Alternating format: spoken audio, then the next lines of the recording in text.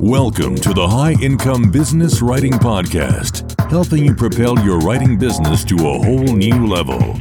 And now, here's your host, Ed Gandia. Hey there, welcome to another episode of the High Income Business Writing Podcast, the number one podcast for business writers and copywriters who want to earn more in less time doing work they love for better clients. With well over 1 million downloads from listeners just like you across 101 countries. Few topics bring about as much doubt, fear, and insecurity as pricing. In fact, pricing is the second topic I get the most questions about, the first being how to land more and better clients. I get questions along the lines of, what should I charge for X? What should I include in the scope of work? How should I present my pricing to the prospect, to the client? How should I think about my offers or options? How can I maximize what I charge and still land the deal? And how do I create the conditions that will make it easier for me to command premium prices? Those are just some of the questions I hear, and they're a sampling of what we cover in today's episode. Joining me is my colleague, Jonathan Stark, who's a sought-after coach and consultant in the software development space. And in this episode, we're going to do something a little different. We're actually interviewing each other, and we're running the same material, the same episode in each of our podcasts, High Income Business Writing and Jonathan's Ditching Hourly podcast. Jonathan has had a big influence in the way I price and the way I think about my work and my value and the way I present my pricing. And I can't recommend his material enough. It was a treat to talk with him. And make sure to check out his podcast and his website. I'm even including a link to his 5-page proposal template, which is fantastic. And that alone will get you thinking a little differently about your pricing and the way you think about your pricing. This was a really fun and in-depth conversation that, again, it's going to get you in the right mindset. It's going to get you thinking differently about pricing. I love the ideas that Jonathan brings into the discussion from the world of software development because as writers and marketers, I feel we have a lot to learn from the most successful software consultants. At the same time, you're going to notice that there are also a lot of similarities between our professions. So I think a lot of what you hear is going to resonate. Some of this material, you may have to sit with it for a little bit for it to really kind of sink in. I know that's been the case for me. But if you come back to it, if you really process it, think about it, and start implementing some of these ideas, I think you're going to notice a big, big difference in your income and how much fun this work can be when you're actually pricing your work the right way and earning what you deserve. Anyway, this episode is going to be well worth your time, regardless of where you are in your business journey or how long you've been on your own. I hope you enjoy it. Ed, good to see you. Great to see you, Jonathan. It's been a long time. It has been. I'm glad we're back together and talking about fun stuff. Yeah, exactly. So for the dear listener, Ed and I crossed paths years ago, like maybe 2015, and immediately recognized fellow traveler in terms of business models for freelancers, let's say. And it's been a long time since we talked, so I kind of thought it would be cool. So I reached out to maybe have a conversation where kind of compare notes from our two different worlds. I'm mostly software background, Ed mostly copywriting background. So I'd be curious to know, just to start things off, what's the sort of state of the business in copywriting now? What's happening right now in copywriting? I mean, geez, now that I say that, ChatGPT, hello. Yeah, it's an interesting time for you to ask that. That's definitely top of mind. I guess just to give listeners a bit of background. So the people I work with, they tend to be a mix of copywriters. When I think of copywriting, I think of sales copy. Many different definitions, but essentially we're trying to drive a sale directly. I also work with a lot of content marketing writers. They're writing content that's supporting a sale with a long sales cycle, right? So educational content. In fact, I would say that's the bulk of the people I work with, but the terms are used interchangeably. A couple of big trends that have been kind of top of mind for a lot of people in my audience is the fact that content marketing is no longer an innovative thing. It is a thing, and it has been a thing for a while. So where at first, several years ago, you had to convince somebody that they need to do content marketing, Now that's no longer a That's thing. true. Yeah, that's crazy. Like, because if you think about it, social media, which seems like it has always existed, is not that old. Yeah. And it's sort of like Web 2.0, which I would say, I don't know, the years, I don't know, maybe it was 2006 or something, 2005, Twitter came out. And the idea that there would be a mass market, access to a mass market over a gatekeeper-less channel. That was like, I mean, before that, it was like blogs and email pretty much, if I'm not remembering It was incorrectly. It was in like direct mail. direct mail, a lot of direct mail, postcards, letters. So now I think it's true. I've certainly seen the headlines that marketing spend is way down in traditional ad-based media and way up in sort of like social channels and influencer marketing and stuff like that. So digital marketing. Digital marketing. Yeah. Yeah. So it is. And content specifically too, like, because we're trying to educate, we're trying to reframe issues. Mm-hmm. We're trying to provide proof. We're trying to provide case studies, success stories.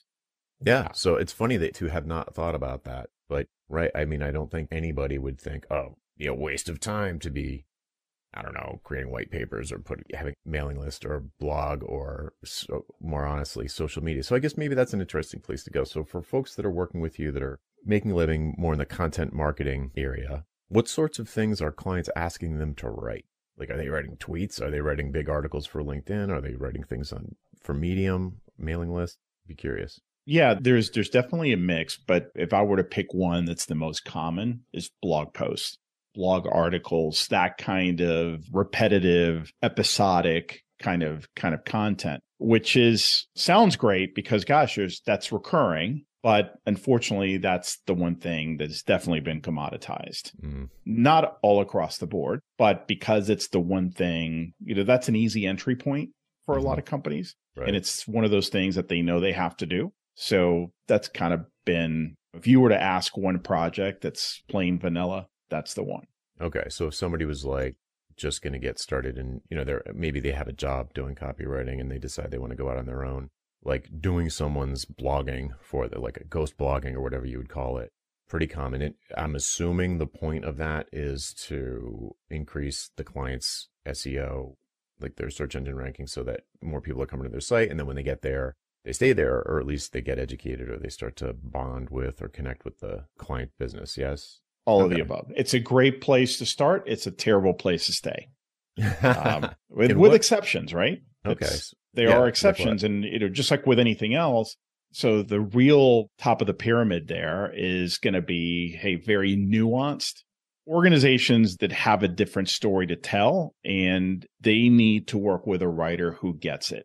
Someone who gets it, someone who can hit the ground running, someone who can bring ideas to the table, not just take orders. In fact, that's one of the common themes when I work with people is you have to shift from order taking, which is 90+% of writers out there, to trusted advisor. Someone who's got a seat at the table, essentially a part of their team, can become or be perceived as part of their team. Yeah, it's the same with software. So one of the big things I teach, I sort of called the why conversation, where it's extremely common, especially for newer clients, like a client that hasn't spent a lot of time or money on software development, hiring people to do software development, where they have this big idea and they research enough to be dangerous. And then they ask around, maybe get some referrals to like a marketplace like TopTal or Upwork or something. And they show up and they say, hey, I need somebody to build me some software. What's your hourly rate? Like can we jump on a phone call if the hourly rate sounds acceptable, which is madness because it's missing one of the number of hours, the most important piece. It's certainly left out of that conversation, but somehow they make a buying decision based on like, oh, this hourly rate seems reasonable. And they make this huge assumption about how long it's going to take. But when they jump on the phone, and I was guilty of this as anyone back in the days when I was doing software projects, where in that phone call, I knew that the outcome of the phone call was going to be me writing up an estimate for how many hours I thought it was going to take to build the thing that they told me they wanted built. And I spent the entire time in that what should have been a sales meeting really trying to uncover as much scope as humanly possible. Like, yeah, I know it's going to have a login, but is it going to have, is this software product going to be multi-tenant, or is this software product, does it have like an unusually high need for privacy, or is there any regulations involved with this or whatever? Like, and I was always looking for, can there ever be two companies on an invoice, or is it always to one company? I was trying to figure out the object model, sort of like for the database. And then I had a calculation where I could, if the database model was going to look like this, I uncovered all the business objects. Then I could roughly say, well, I'm going to need at least 2 screens for every single one of these. There's going to be a list view and a detail view, and each one of those is going to take me about this long, and come back and be like, oh, it'll be $75,000 for this. And I spent the entire time in the sales interview uncovering scope to come back with an estimate that was probably without exception ultimately too low. Mm-hmm. Because the thing I didn't talk about, because I was so focused on scope, was I didn't find out what they were hoping to achieve after it was done. So I never asked the question, once I deliver this, once this is done, what are you going to do next? What are you going to hope happens? Because nobody wants a bunch of code. Nobody wants a bunch of white papers. They want it to do something for their business, or they wouldn't even be considering writing a check for it.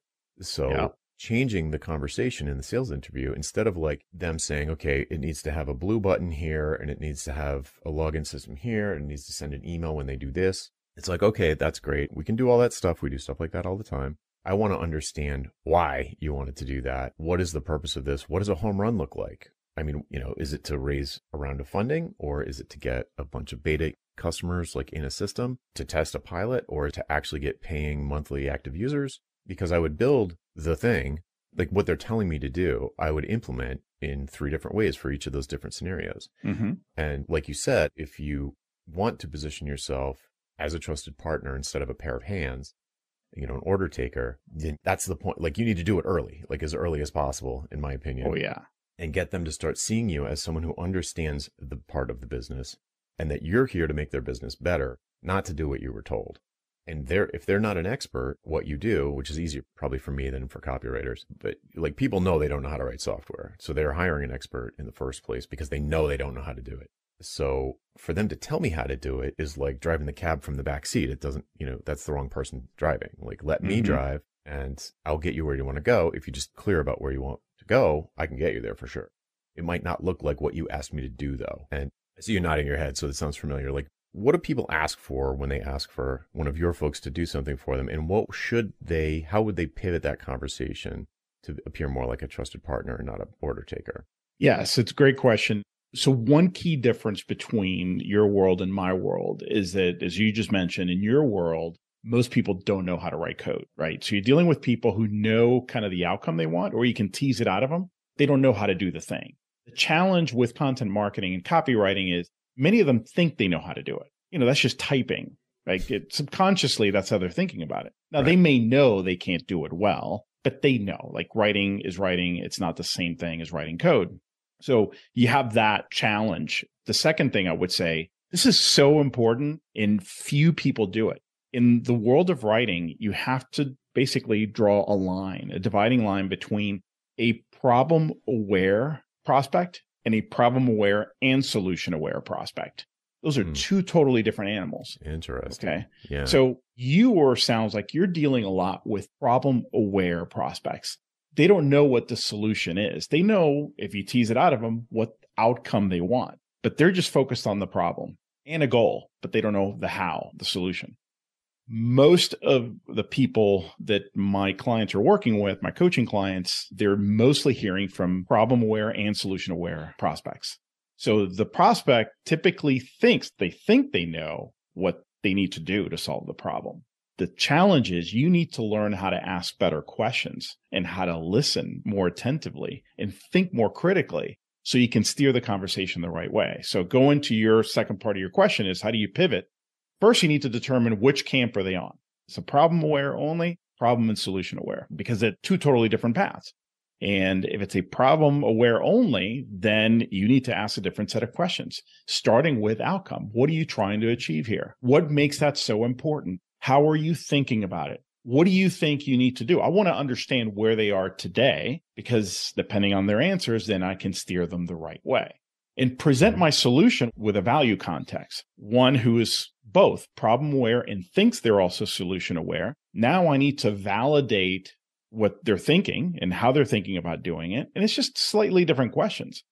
But I can just better guide and lead the conversation that way rather than taking a back seat and letting them lead. Yeah.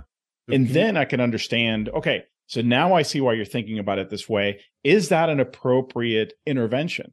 Is it an appropriate intervention? Great. In my mind, I'm thinking, how are you thinking about going about it? How are you thinking about it? Because many times they have the right intervention, but the wrong approach, the wrong plan, the wrong strategy. That's another potential entry point to add value and to change the conversation. So there's a few different pivot points there that you need to be aware of to guide them in the right path. What's software developers who probably have never hired a copywriter or a content marketer or anything like that? What's the initial contact feel like? Not with a client who would end up probably being not a great fit, but with a client who's probably could end to be a good fit. So a qualified lead kind of reaches out to maybe someone you're coaching. What does that outreach look like? Are they sort of self-diagnosing and self-prescribing like, oh, I know we need to do something about what? We need a lead magnet, or we need more blogging. We need a combination of things. We need a sales funnel. We need better SEO. Like, what's the thing that a good potential, like someone you would get on the phone with, be like, yeah, this might be a good fit. What's their initial ask look like? Again, varies, but if we're talking about the middle of the bell curve, it's going to be, we need X. And they might even tell you because we're trying to achieve Y. And where X is a deliverable. X is a deliverable. So they've identified an intervention. So here we have a problem and solution aware client or prospect. And so it's usually going to be white paper. We need a series of articles. We need someone to help us write our blog. We need to do a website refresh, content, copy refresh. And so they've identified something. What they may not have done is ask themselves all the relevant questions as to A, is this the right intervention? B, is this the right approach? So I'll give you a quick example.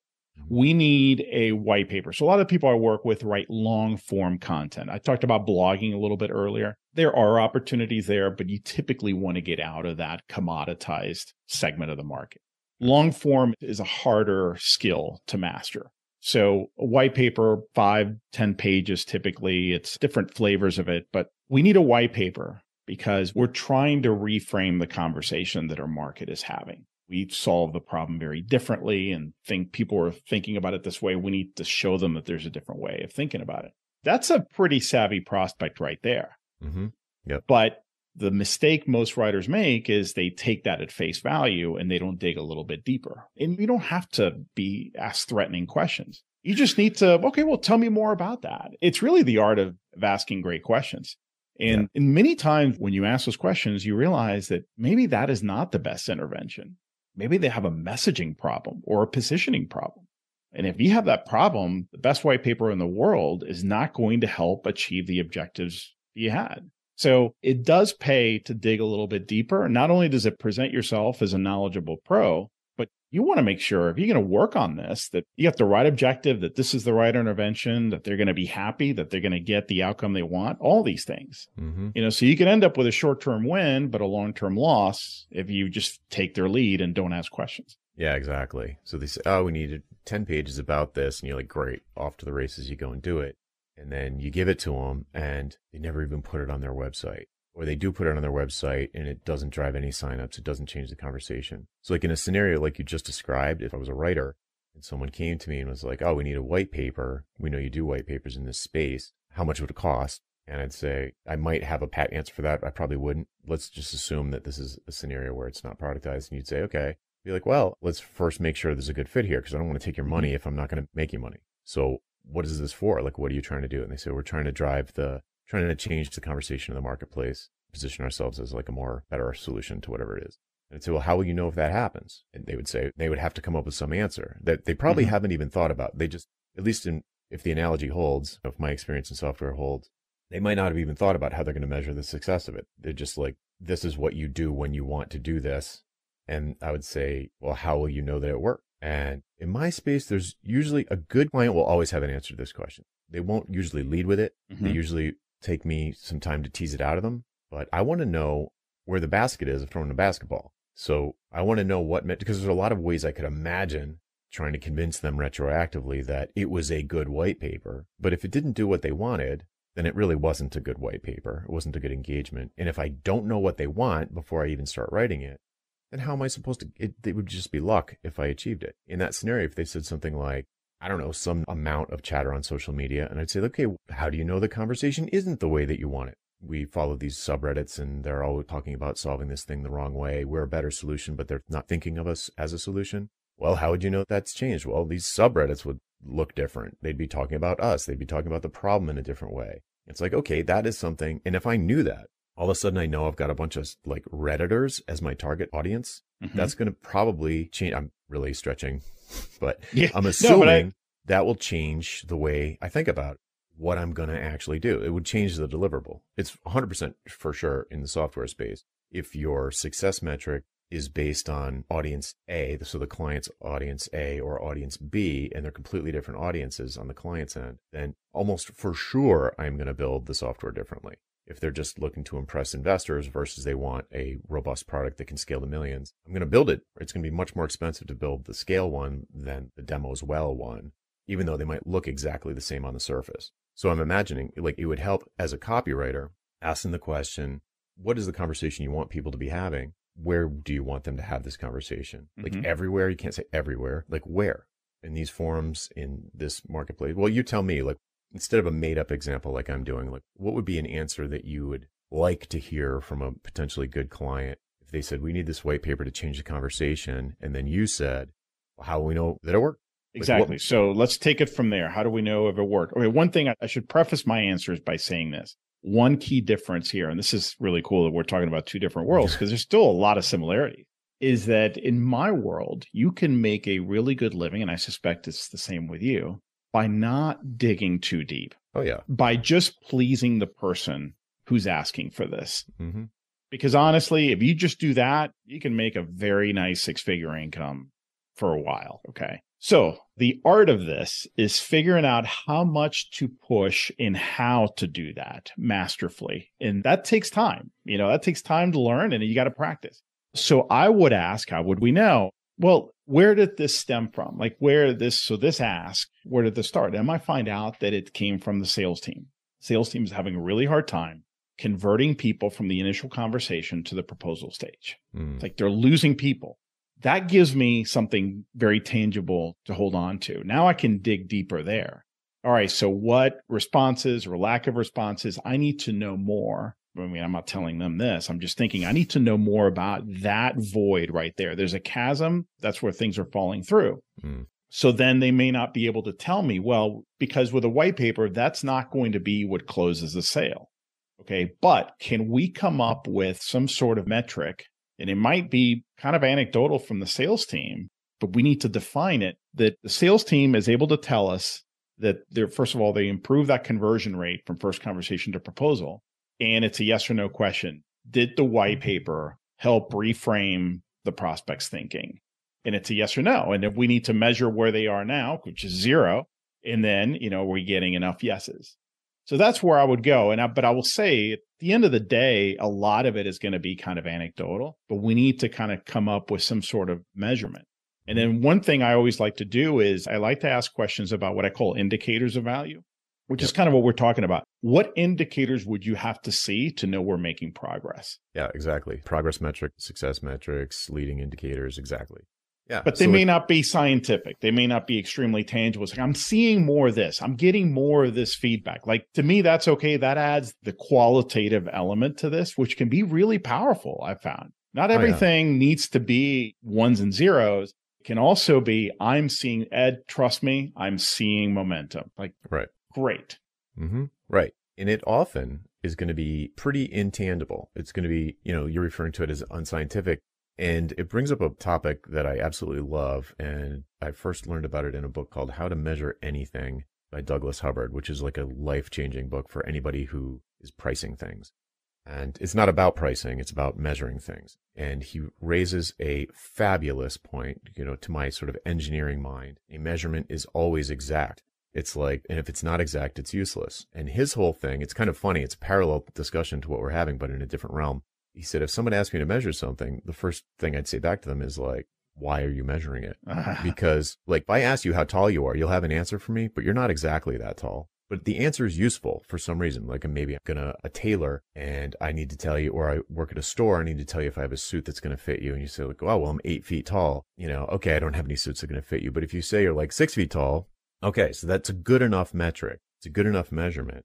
So the measurement always just needs to be good enough for the decision that you're planning to make. So if the decision that you're planning to make is whether or not you're happy with this white paper, it's perfectly fine to measure something that's squishy and gray and fuzzy because it's the thing you're going to measure. So let me put it another way. So like for people listening, whether it's copywriters or software developers, after someone hires you for engagement, there's a certain amount of money and time that is invested from both sides. And then at some point, everybody feels like it's over. They're going to know, like viscerally know, if they were glad they did it or if they weren't. Mm-hmm. And they might not know, unless you ask them, how they made that judgment call. But if you ask way up front, kind of like if they can project into the future, how are you going to decide if this was money and time well spent? A lot of times they can give you an answer, at least some kind of indicator, like, oh, well, and it's so obvious to them that they would never have thought to mention it. It's like, oh, well, if we just like, if the sales team starts closing, or if our sales cycle starts to decrease, or our sales, I mean, certainly, of course, if sales go up, that's always going to be a good one. But a lot of times the white paper thing, the example I like to use some copywriters on my daily list. And so I'll get this question like, well, somebody got a client, they want me to write them a white paper. Like you said, I asked them why. They said, because our CTO is not perceived as a thought leader. We need the person to be perceived as a thought leader so we can attract more talent. We think a white paper is the solution. And they're like, there's nothing tangible here. There's nothing to measure. And I'm like, sure there is. Mm-hmm. You ask them how they know they're not a thought leader now. And they would say, oh, well, she's not getting invited to speak at these conferences, or she never gets quoted in the media, or whatever the things they're looking at that tell them the baseline that there's a problem. So they're talking to you because there's a problem, or they wouldn't be talking to you. How do you know it's a problem? Oh, because of these reasons. And then you can decide, back to your original point about, is this the right intervention? Like maybe a white paper isn't the best way to change this, to improve this number. So, but if the answer is yes, you're like, oh yeah, I can definitely get this person. I can write something, perhaps with the person, perhaps on my own, that I believe will lead to this person getting asked to speak at these conferences and asked to and getting quoted in the media. And that is the thing that my buyer is currently looking at to tell them that something's wrong. That's the needle on the dashboard they're looking at that's on empty. Mm-hmm. Right. Yes. And so you're like, oh, I need to move this needle. There's like 10 other needles on there that a good white paper could perhaps move. But the one I need to move is the thought leadership needle. And that's going to look like getting invited to speak at conferences or that other stuff I listed. That's but I just, to that point, in that example, this is a combination of two things. You got a deliverable and a strategy as well, right? So it's like you could write the best piece, but in your initial conversation, you should really try to understand, great. So how are you looking to use this piece once you have it in order to achieve X result? Yeah. Because if they think just if you build it, they will come, that's not going to work either. So that really gives you a new set of questioning. And then to your point about how to ask it, my favorite question is the Dan Sullivan question, by the way, which is, it's 6 months from today. What would have needed to have happened for you to be really happy with the results, with the white paper? And that really kind of shifts their thinking, because now they're fast forwarding to June or July or whatever. It's like they're looking back. They're not here now. They're looking back from the future. So that's a really powerful way to get them to, I found, to give you that answer. Yeah, that's my version of the home run question. What would it look like if this is a home run? What would this look like for the business if this project is a home run? And they'll say stuff that you're like, whoa, that's impossible. Like you just disagree with the intervention. You're just like, that's not going to happen. I'm not willing to take that risk. It could happen. Maybe, like for this to be a home run in the software world, something unrealistic could be like, we're competing with Facebook, toe to toe with Facebook after 6 months. Like, no, that's not going to happen. Like maybe it's going to happen, but I'm not confident that I can contribute to that outcome. I think it's unrealistic. Or they can say something that's actually really easy. And there's something that that they don't know that would be extremely easy for you to do that would get them to that outcome. So it could be that you can maybe come up with a parallel on your end after this example, but it could be something like they need to do something that's actually very easy to do for you. Like they just need to get X number of meetings with VCs, or they just need to have some kind of proof of concept online that they can start to get beta testers in, to start to get feedback, to iterate on early stages of the product. That's really easy compared to other things that depends on which needle they're trying to move. That's a really easy needle. You could maybe do that with a combination of Google Forms and Zapier and Google Sheets or Airtable with there's no code ways that you could perhaps move that needle for them in a way that is so cost effective for you that you can charge what looks like a low price and is well beneath the amount of value that they're going to get out of such a solution. even if it's just a slap together Frankenstein of a thing, that it moves the right needle for them. And then everybody's happy. I guess the point I'm trying to make is like the importance of knowing what needle you're trying to move is so high that will actually affect how you do the thing, right? It's not just a question of like, this is how I'm going to talk about it, and I would have built the same thing no matter what, or written the same thing no matter what. It will change what you build or write if you know that this is the specific needle that we're trying to move. Absolutely. So I'll add this then, since we're going down this path. Great questions are so important, because what you might uncover is that they need help planning out this white paper, just to continue the example. There's going to be several decision makers involved, including the CTO, several reviewers, and the topic, you can tell, has not really been fleshed out yet. They have an idea, but you're not at a place right now where you can get to work. So to me, there's an opportunity here to carve out a separate engagement and to do a paid strategy session or road mapping engagement for planning out this white paper. We call them white paper plans. And you charge a separate fee for that. And the outcome is basically we're now crystal clear on exactly what we need to write, what it's going to be about, how we're going to go about it, what it needs to accomplish, who's going to be involved, how this whole thing's going to play out. And you should charge for that. That shouldn't be part of the deal. Secondly, you could, within that engagement or as a separate engagement, figure out the second piece, which is great. We're going to end up with this amazing piece, but that in and of itself is not going to get you all that exposure that you're talking about. So how are we going to leverage this tool to make sure that happens? That could be its own engagement right there. So I'm a proponent, at least in my world, for splintering that off and not kind of wrapping it into just one big bundle, if you will.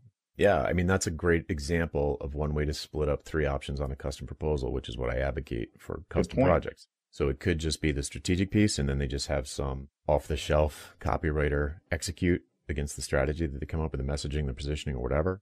You need maybe some sort of base-level research, and then have someone, you don't need to pay someone expensive like me, so that's the thinking. They can pick a price that suits their budget and just have you do the really important strategic upfront piece. And then option 2 could be, like you said, actually writing it yourself. And option 3 could be like staying engaged. And this is probably like maybe outside of the skill set of some copywriters, but like do something next downstream, host white paper that is still within your skill set, but helps it gain traction after you've delivered it. Like, I don't know, maybe writing, not scripts, but like webinar. Like here's a series of webinars. Yeah, a lot of that is I was going to suggest webinars. That is a repurposing this content, packing it up differently, splintering off different pieces, very much within the skill set of many of my people. I think once you get into kind of public relations and getting some of this published out there, getting the CTO interviewed in different that's a more specialized skill set. But depending on what you have, I don't want anyone listening to go, well, I definitely don't have that. So everything they just said doesn't apply to me. No, the whole idea is we're just giving you kind of a full spectrum here, and you decide where you add value, where you fit, and come up with your options. So you're suggesting, in the case of 3 options in a proposal, they build on each other, right? So one could be the plan only. One is the plan and the white paper, and an engagement where we get the word out and we make sure that this thing gets published, you get interviewed, and you get the traction you want. Yeah. So let's actually flip it a different way, right? So if you wanted to, and you just mentioned the word specialized, so that is what made me think of it. I've worked with a couple of copywriters that increase their altitude of involvement with the client, by which I mean they more exclusively over time would just sell strategic level stuff, like that first option that we just described. So the first option we just described is kind of like strategy, implementation, and then support, which is one way to slice things. Another way to slice things would be to have to just specialize in something like your initial offering. Maybe it's not that different, but just operating at the level of that first option and just doing positioning. So you're still a copywriter.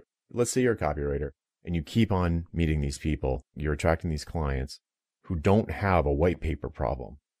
They have a positioning problem. Or a messaging problem. Like they don't know how to tell people what they are in a way that clicks. Like they can't, with symptoms of which look like you've got a sales team. It takes like a 45-minute presentation with a prospect for the prospect to even start asking the right questions or comparing you to the right alternatives or competitors.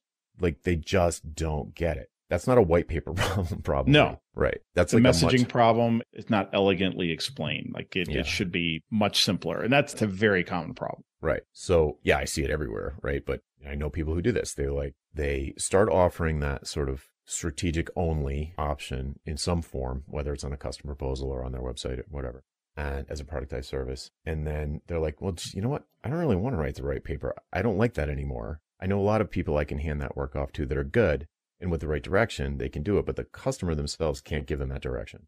Mm-hmm. And I'm going to move out of that doing business, the hands work, and just do the really high level, upstream, high impact strategy, which for a copywriter would look like positioning and messaging, I think. Perhaps there's like some kind of, I could imagine a copywriter almost like doing a workshop with the sales team, kind of like onboarding the sales team into the new, how to talk about things in a new way. Oh, almost absolutely. Like a training engagement. Absolutely. It could also lead to other implementation or execution engagements. Like, what about taking this big piece and turning it into one pagers for the sales team to be able to use? Yeah. Not just for certain prospects, but also for themselves, you know, a condensed version, maybe a map of different assets that are already there and how to make them situational, depending on the situation, which ones to use, which is going to work better. So they understand what they're, I mean, it might seem like, well, they should know that. Well, you'd be surprised. You know, marketing and sales don't really talk to each other. A lot of salespeople don't know what they have access to. Right. It's true. It's shocking. I mean, I'm used to it, so I know it's true, but it's almost like the sort of trope I see is that like the sales team kind of like resents marketing. They think it's like, it's not doing anything. And they could be right. I mean, it could be bad, but it's like, we're the ones that are out there closing the deals, and they send me this stuff. I just throw it straight in the trash. It's no good. It's not, they don't understand the customer. It's almost like a really seasoned copywriter could pivot into a business where they're much more of a consultant, like just working internally with the customer on clarifying the vision and the mission and the positioning and the goals and all of that stuff, and just becoming like more like a management consultant. Because it boils down to, I think a really good writer has to do all those things. Yeah. You know? Well, okay. So here's the opportunity as I see it today. And my thinking is evolving on this all the time. As I see it right now, as of this recording, is that it's harder to present and position yourself that way as a writer or a copywriter and get a lot of traction. Oh, yeah. You'd have to take the word copywriter off your website completely. Oh, yeah, I know. But even if you took that off, and you'll see where I'm going with this, it's very hard to get traction because it can feel a little too abstract. So to me, the biggest opportunity is meeting them where they are, getting to a discussion, asking great questions, and pivoting the conversation to in a certain direction. And then at that point, presenting these other options. Okay. So I'm not saying you can't do as a copywriter no, I'm not a copywriter anymore. Here's what I do. You can absolutely do that. But I find that most of the needs start as an identified thing. Again, solution aware. And then the big opportunity is to pivot that conversation, ask deeper questions and pivot as needed. And then present these other options. And it could be that that's a bridge, that's a great bridge to this other side. Because I think that what I've seen is the people who go 180 degrees, say, I'm done with writing and I'm going to go in this direction, and they start from scratch. No, they're having a hard time getting scary. traction. Yeah. No, you got to bridge that gap. So there's a transition phase there, I think, for sure. So yeah, totally agree on that. It made me think of the concept of niching into like attracting the right kind of buyers so that you're getting the kinds of people who are open to these sorts of conversations in the first place as part of that transition. Yeah. So how much do you talk with copywriters about picking a niche, picking a target market, or honing in on who they can help best? Who is their ideal buyer? Oh my gosh. That's 90% of the time, that's where I start. When we start working together, that's where we start the discussions, because 90% of the time it's either not specific enough or it's very confusing. There's a problem with it. The hardest thing, I don't know if you see this with developers, but writers, this is more on the kind of creative side of things, right? Writers focus a lot on their craft and they don't want to leave opportunities on the table. So the thinking is, yeah, but if I narrow on down to this, that means I'm not going to have all these other opportunities. And I think I learned this from you, this wording, which is that only limits what you pursue, not necessarily what you accept. You need focus in terms of what you pursue. Now, if something comes to you that's not what you advertise, and as you're listening to it, you realize this would be a great opportunity. I can absolutely help them. That's a different story. But you have leverage there. They came to you. They know you don't focus on their industry or their sector, but they're convinced because they came referred or whatever, that you're the one who can help them. What writers have a hard time understanding, and listen, I get it. I felt the same way for years, is that if you narrow it down, you're not narrowing down your options. You're making it easier for people to say yes. Yeah. And I would rather have a smoother sales process with fewer people, but end up with higher quality than to cast a wider net and just go through that mess. Yeah, I'm so glad you said wider net, because I know that that is the metaphor that's in people's minds. But I want to talk through that metaphor for people who are in that that fear, leaving opportunity on the table. When you say why would I just fish with this single hook when I could cast a wide net? And I'm like, no, that's not the metaphor's wrong. By being a generalist and appealing to everyone, that's not the net, it's the water.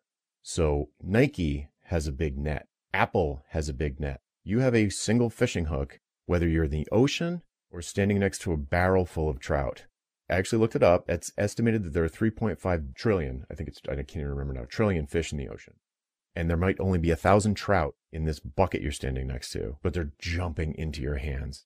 Would you rather have the 1,000 trout that you can see right there that are jumping into your hands, or would you rather be out in the ocean in a dinghy with a single hook? You don't get a big net. That is for big company. You always only have this little hook. And between those two options, I'd much rather be next to the barrel. I'm with you. That is a great metaphor. I wish I told it better. I got to practice telling that one. No, I love it. And I think as we put on our consumer hat too many times and always subconsciously think of those examples like the Apples of the world, and that is the wrong thinking. You have a totally different business. Those are rare exceptions. Yeah. So you do need to narrow it down. It becomes so much easier and you're able to do better work.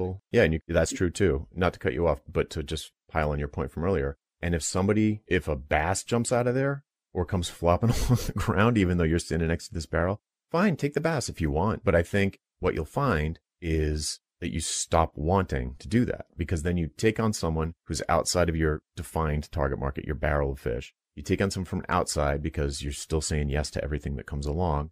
And you find, just like you said, you can't do as good of a job for them. You start actually being able to do a better job for the people that you focus down on. And you can't even do as good of a job with someone else. Like if someone comes to me that's a copywriter, I might work with them. I'll talk to them and say oh, maybe I'll do this, or a marketer or a designer or an architect. I've done that. It's good. I've provided enough value that they're happy that they did it. But when a software developer comes along, I can read their mind. I can tell them what's going to happen 6 months in advance. It's not like this, well, yeah, let's work together, but not my normal, right? I can actually do a better job with software developers because I've been focused down on that. And yes, that's my background, but still, it's true. I can help them with delivery. I can help them with sticky client conversations that I wouldn't be able to do as well with someone in a completely different space. Yeah. Well, okay. So here's the other big one that we haven't really talked about, which is you can charge more. You can charge more. I mean, which we've been talking about pricing, right? It's if you narrow it down, you can charge more because you become, so to speak, the obvious choice. So I want everyone, that should be the question. How can I become the obvious choice here? Mm-hmm.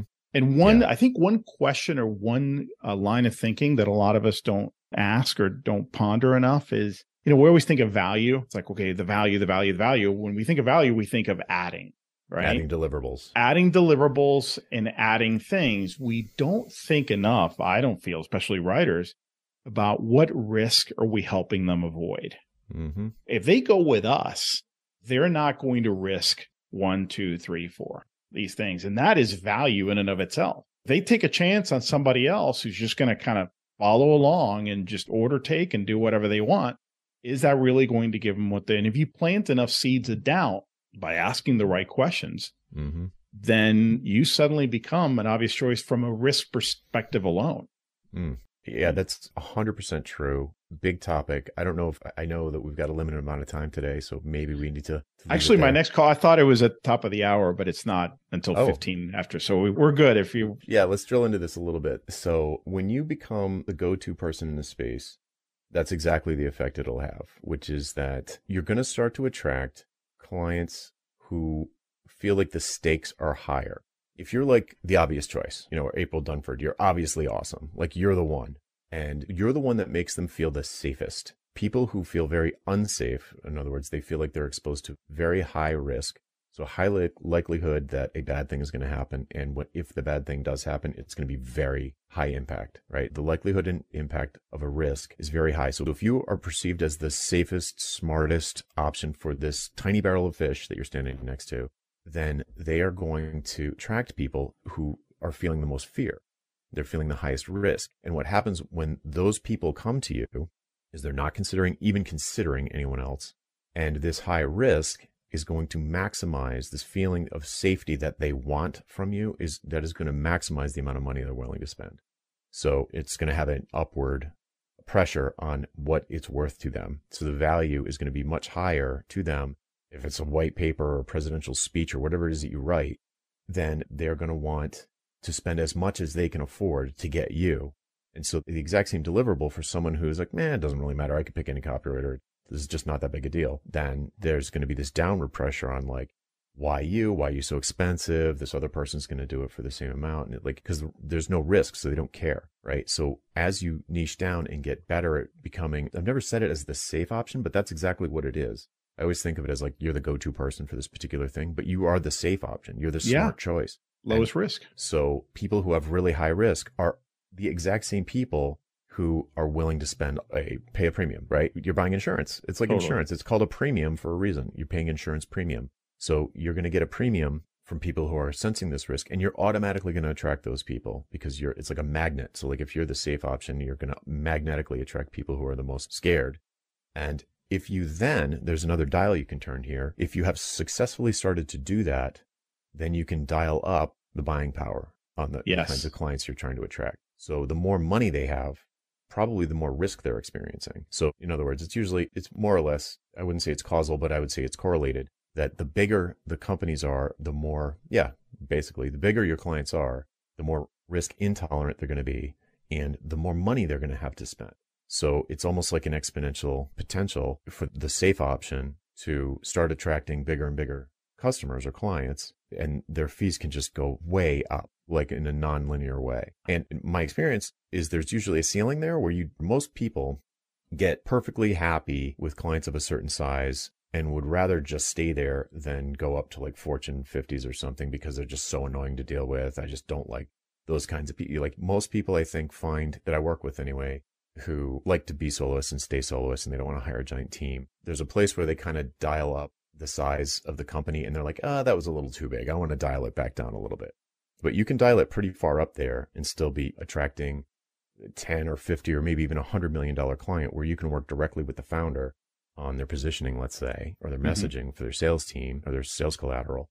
And if you're perceived as the safe one, the one that's not going to waste their time, the one that's not going to waste their team's time, the one that's going to deliver the best possible results in these particular areas that they know that you're well known for, it's kind of like the sky's the limit for your fees. Totally. I would say there are two, just in practice, two great opportunities that are often missed where you can help plant these seeds. One is in your discovery call. I would urge everyone to start developing and practicing some key messages around that.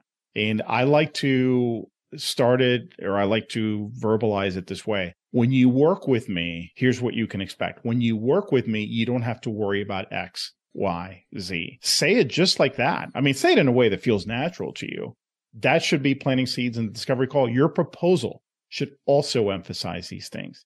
Don't assume that the prospect's going to connect the dots. There's a lot of NLP that can come into play here in the conversation, sure.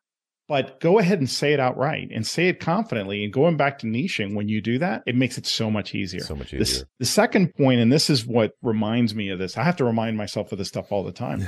I heard an interview years ago with Tony Robbins talking about his coaching. At the time, I'm sure he still does some of this. He did some one-on-one coaching for very select, we're talking CEOs, top level athletes. And he said something, and I'm going to totally paraphrase it here because this is my interpretation of it, that really has stuck with me all those years. He said, I'm the guy that CEO calls when there's a board meeting the next day and he feels that his job is on the line. I'm the guy that top level athlete calls the night before the tournament because they're having some serious doubts. I'm the guy that executive high net worth individual thinks that his kid is at risk of committing suicide. And they need to have that conversation. They need to reach that person, that kid. So he described all these really high stakes situations and presented himself. He wasn't bragging, like, I'm the guy. What is that worth? So how can you, I think that's a useful exercise is I'm the guy who ... or I'm the gal who these people call when fill in the blank. And we all have that. You don't have to be Tony Robbins, but you need to be able to answer those questions for yourself or fill in those blanks. Yeah, that reminds me of an interview I did years ago with a guy named Joel Pilger. And he did a little exercise that this reminds me of, where he said, here's a great shortcut for figuring out your positioning. And I was like, ooh, I was all ears, because it's usually hard. So like a shortcut sounded good if it was going to work. And I really liked it. And it's kind of what you just said, which was, imagine you're at a cocktail party and somebody's, you meet someone and they're like, oh, what do you do? Instead of saying, I'm a copywriter, I'm the fill in the blank. And if you're going to credibly answer that question with instead of I'm one of many, then replace that with the one and only. So just one of many versus the one and only. You almost surely have to come up with something that is incredibly specialized. Mm-hmm. So you can be the one and only today. You could be the one and only, insert high specialization here. Oh, I like that. It's a nice pattern interrupt because it takes all that mental trash out and kind of goes right to the heart of it. Right. And so like live on that interview, he was like, so what, he did it to me. He's like, so what do you do? And I would normally say I'm a business coach. And he's like, okay, now what are you the one and only? And I just blurted out, I'm the ditching hourly guy. And it's so much better. I was like, instantly I was like, oh, because it segments my audience. If you're not billing by the hour, like, cause I'm not a business coach for a pizza place. That's a business, but I don't coach those. It immediately segments down to people who are trading time for money. And it's like, oh, okay. It includes so much stuff. And it was right there in my head. It came right out. But it never occurred to me before he had that just one of many versus the one and only. But it does involve, it's a strategic decision. And by strategic decision, just to not to go into what strategy is, but it means that you are drawing a fence around your territory. And you could sneak over the fence behind the scenes. But in terms of your, like take on clients that are from a different barrel of fish. But this is the territory you're going to publicly map out as your space, and you're going to own that space. And this has benefits across your entire business, everything from SEO to delivery to follow up to sales interviews and negotiation, what to write about, what to speak about. It makes everything so much easier. So that's a great exercise. And anybody listening, it doesn't matter if you're a copywriter or a software developer. What is that blank? What do you fill in there? Like, I am the insert thing here. And it reframes all of the tactics around what you might be doing to grow your business. It'll reframe everything. Well, I'll add this, like you were able to say it very succinctly, even if you can't do it as succinctly as you did. I'm the guy who, I like that too. That's fine. Like it doesn't really matter. Don't take it literally is what I would tell the audience, at least my audience, right. I think it's still going to narrow it down tremendously. Oh, 100%. How do I draw those fences around the specific area? That is so powerful. And that should permeate everything you do. I mean, I know we've been talking about pricing. All this has to do with pricing because that reframes the whole conversation before they even contact you, which is so important. I want when somebody contacts me to already be pre-sold to a certain extent. I kind of think of it as a gauge. 50% is not good enough. Like I want 70, 80%. I know that sounds ridiculous. It's just a number. It's arbitrary. But the point is 30%, 50%. No. You want to position yourself in a way that by the time you get on that Zoom call, they're already hoping that you're going to ask the right questions and they're going to feel right about this. Yeah. Right. They don't want to go looking for someone else. You're their person. Like it's yours to lose at that point. It's like, honestly, it gets to the point where you start saying no to fish from another barrel because you're afraid you're not going to, because you feel that risk crop back up. Once you have that sense of mastery around hitting home runs reliably for clients, and you go back to the old way of like hoping they're happy because you verged outside of your territory, you'll stop doing it right away. You're like, that feels terrible. I can't believe I used to do that. Like, how did I live like that? And it takes time to get to that point, but that's where you end up. It's like, I don't know. I like using doctor metaphors sometimes. They don't always apply though, because it's a different type of sale. But being a specialist, like someone who's been a brain surgeon for 20 years, is not nervous how it's going to go with the next patient. They've already pre-qualified the patient. They know how it's going to go. Like, they can't guarantee everything, but they know how it's going to go, you know, within a range. And I think getting to that point and then just going back and being like a GP would probably feel awful. It'd be like, oh, you know, like, this kid's sneezing on me and like, I got a runny nose and this person's just coming in for an appointment and they don't even need it. They're just lonely. And, you know, all of a sudden you're just like a generalist again. And it's like, yuck, you know, like, how did I ever get anything done? Like, I don't know, that sense of, maybe it's just me, but it feels like once you are like, you know, you get up to the bat and you're like, I'm definitely going to hit a double and I'm used to hitting home runs. Maybe I'll hit a grand slam. Going back to like, geez, I hope I get on base does not feel good. No. So you starts to get addictive and it's like a virtuous cycle in my experience. Completely agree. So that's really why the goal should be create a new normal. Yeah. Create a new normal higher than where you are right now, because that's what's going to set the stage standard. So what's the key next step that the listener should take? The very first thing they should do?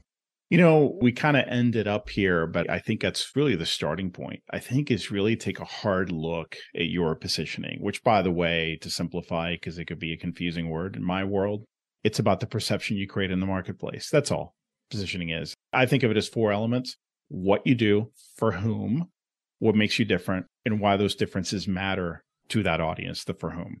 Just a very simple way. You need to be able to answer those questions. I would say then distill that into, I'm the person you call when, you know, like something simple, or your exercise. And then I would say from there, turn it into some updated copy for your website, because that's really the out market facing version of that thinking.